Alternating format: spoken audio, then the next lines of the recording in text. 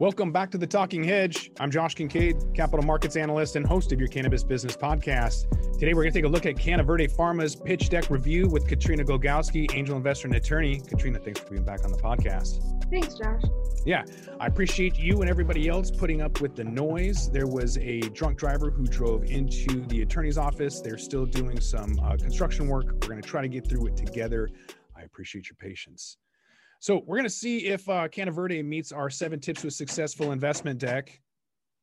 Will they, number 1, identify the business plan goals? Number 2, are they going to know their audience? Number 3, will they understand the market? 4, will they identify needs and roadblocks? 5, do they know what sets the business apart? Number 6, will they introduce the team and products? And number 7, create a summary with a call to action.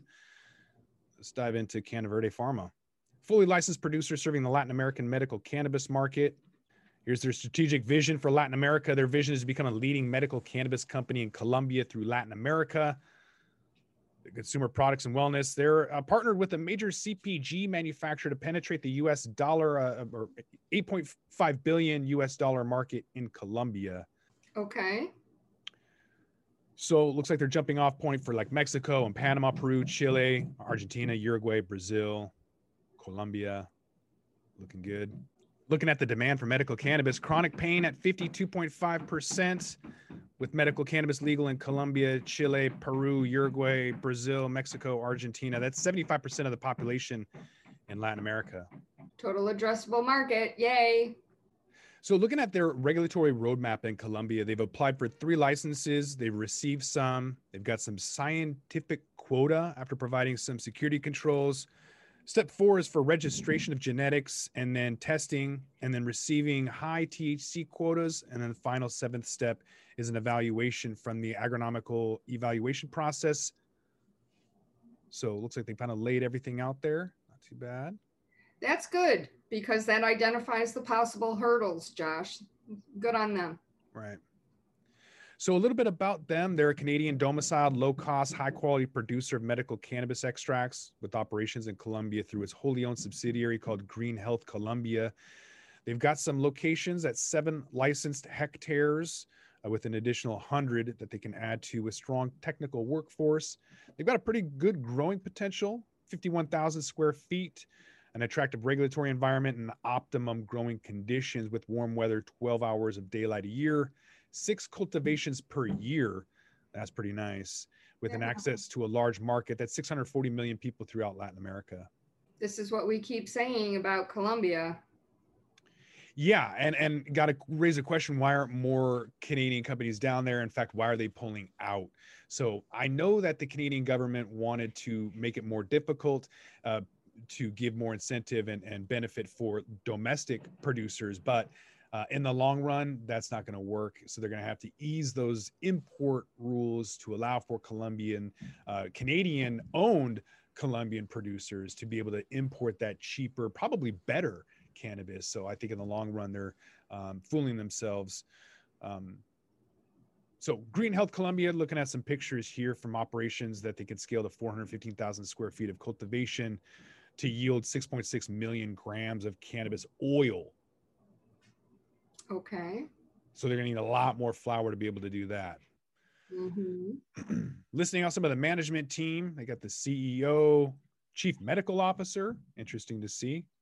Good to know that they got a CFO. I hope so. Yeah, these are folks with good credentials. I like to see that. Yes. MDs, PhDs, that's good. Yeah, chief science officer, all of that. They've got an advisory board as well with some other doctors, industrial engineers, and even an anesthesiologist with chronic pain management. Research and development, that's obviously important. You should probably do that in Puerto Rico, but wherever they're doing it, hopefully they're coming up with some good stuff. So they've got a medical cannabis cluster in Santander. Hopefully I'm pronouncing that right. There's some grammar people out there. They don't like the way I speak sometimes. I apologize to no one though. Co-development and sales agreement. Salud Dar, it's a provider of health services and alternative medicine. And so they partnered with them to develop some formulas containing CBD and THC for pharmacies throughout Colombia and for research and development of new products that can be prescribed by doctors. They've co-developed with JGB. I think they're pretty big in Latin America to integrate CBD and develop new products. I like that. I like that. Partnering with an existing operation will speed it up and reduce risk. So good on them. They've also got a co-development agreement with Promi. I haven't heard of them, but they're a packaged good company with a focus on manufacture and marketing of cosmetic products and toiletries.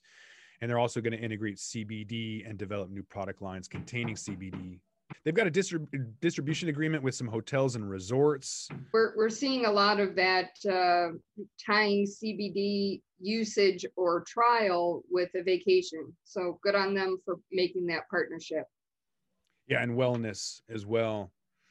Looking at some flower and oil sales strategies, they got a go-to-market plan by establishing joint venture agreements, partnering with doctors and distribution companies, pharmacies, and supply agreements in Latin America, Canadian, and European importers. So they got some orders as much as $3.2 million in the third and fourth quarter for 500 kilograms of distillate. I like that they have orders. I don't like that the bulk of their orders are LOIs, but at least they have one definitive order. That's good. Definitive order is good. I cannot stand letters of intent or memorandums of understanding. They mean absolutely nothing to me and probably most investors. So don't care. Not at this point, not at this time. Maybe circa 2018, people cared about that. Not anymore. Yeah, it's not enough anymore. The capital structure, they're listing number of shares outstanding, the valuation at 7.2 million Canadian. Seems pretty low, actually. They've got some warrants and debentures and outstanding equity shares. I like this. Their valuation is only 7 million. That's a realistic valuation, Josh. Good on them for having viable numbers. And they've actually got a capital raise. Terms and conditions, they're seeking 5 million and a maximum of 10 with a convertible unsecured 2-year debenture. 5.2 million has been invested to date with a minimum investment of $5,000. Use of proceeds are going to go to complete a evaluation with the Colombian Agricultural Institute. They want to develop proprietary medical products for the Latin American market, assist doctors and clinics, construct greenhouses, complete a GMP compliant extraction facility. They need joint venture agreements to produce CBD wellness products, and then sales and marketing and operation expense. Good on them. This is what we like to see. Actual terms and how they're going to use the money. Good on them.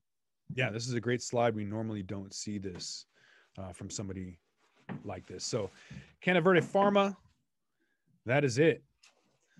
So bringing in our 7 tips with successful investment deck. Number 1, did they identify the business plan goals? I think they did. And I think they did a better than average job doing that. So yeah, full point. Do they know their investor audience? Yes, they do. They use the right words, but more importantly, they disclosed the use of funds and the capital raise, dollar amounts and valuation. They did a very good job on that. So yes, full point for know your audience. What about understanding the market? This is where this deck starts to falter. They did talk about the total addressable market, my personal most hated slide ever. They didn't provide a lot of breakdown related to that. So understanding the market needs to be more than, we have 640 million potential customers. That doesn't mean you understand the market. So I can't give them a point for number 3.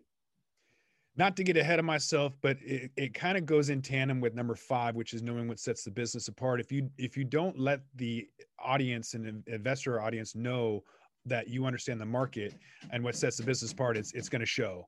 So why are you in Colombia? What makes you better? There's a lot of MSOs out there and you didn't say anything. Yeah, that sort of bleeds into roadblocks and things like that. They didn't talk about competition.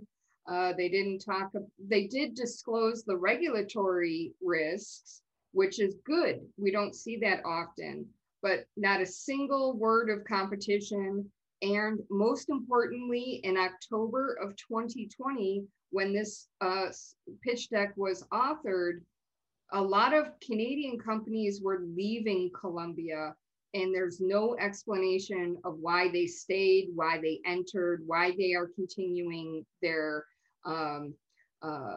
South American venture when everybody else seems to be pulling out, Josh. And so they don't get a point for number 4 for needs and roadblocks at all. What about what sets the business apart? Did they get into the secret sauce at all? They did talk about their vertical licensing strategy, but to me, that's not a secret sauce. They did talk about partnering, and that is wonderful. I like seeing partnering. Why reinvent the wheel for cosmetics when somebody else has already done it better than you? But they did not really identify competition here in the failure to address the Canadian Big Five leaving Latin America. Really is a failure there for both 3, 4, and 5 on our leaf, Josh. Introducing the team and products. They introduced the team, but I don't think I saw any single product at all. Did I miss something? I did not see a single product outside of the word oil. They didn't tell me, are they doing tinctures? They didn't tell me vape pens. They didn't tell me chocolates. What are they going to do with this oil? Maybe they are a white label company, which is perfectly acceptable. There's nothing wrong with that, but they didn't tell me that. So they didn't really identify their product, but they did an excellent job on their team, including their advisors. So I'm going to give them a half a point there, Josh. Fair enough. What about creating a summary with the call to action? They really excelled at this element of a successful pitch deck. They talked about valuation. They talked about the terms with the convertible note. They talked about price per share. They identified the number of outstanding shares, the diluted shares. They did a very good job there with their call to action and combining it with use of proceeds. And most importantly, their goal of getting a GMP certified lab. Excellent job on call to action. So 3.5 out of 7, that's a 50%. So although not the highest score, it's definitely not the worst deck. So there's a couple of things that they could change out. They could maybe improve their understanding of the market a little bit better. Definitely put in some kind of needs and roadblocks. You know, if you're having issues in Canada importing from Colombia, you should probably put that in there. If you foresee issues with the FDA, put that in there. Investors want to know. And then secret sauce. Why are you different? There's so many MSOs out there that if somebody wants to know, is it the management team? Is it the products? You didn't put any products on there. There's just a few things that could tighten this deck down to make them seem, or just to showcase why they're that much better than, you know, a complete dumpster fire like MedMen. If you don't want to distinguish yourself from MedMen, then don't. But I think with a slight change to, you know, showcasing that you do understand the market, that you have some roadblocks you have to get through, that you have thought about these things, and you do know that there's some hurdles that you will confidently get over, that you are have secret sauce, and you do know that it sets you apart. Those are all the things that'll get you to 100% confidence for an investor, and hopefully drive your business. Agreed. I think it's minor tweaks. Just talk about, you know, this is why we're going to succeed in Latin America where others have not, and a description of their products. I think they would have had a much higher score with just those 2 little tweaks, Josh. Yeah, it could be the fact that the Buffalo Bills lost. Could be a part of that reason that there's only a 50% score. Maybe I'm just grumpy today. Go Bills. Yeah. So they'll have to wait till next year if we redo it and the Bills do have a better season. All right. With that, I'm going to thank my guest, Katrina Glogowski, angel investor and attorney. Thanks for being on the podcast.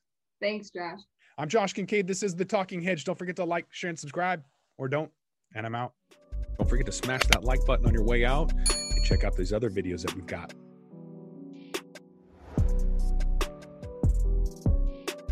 Thanks for listening to today's show. To check out more great cannabis podcasts, go to podconnects.com.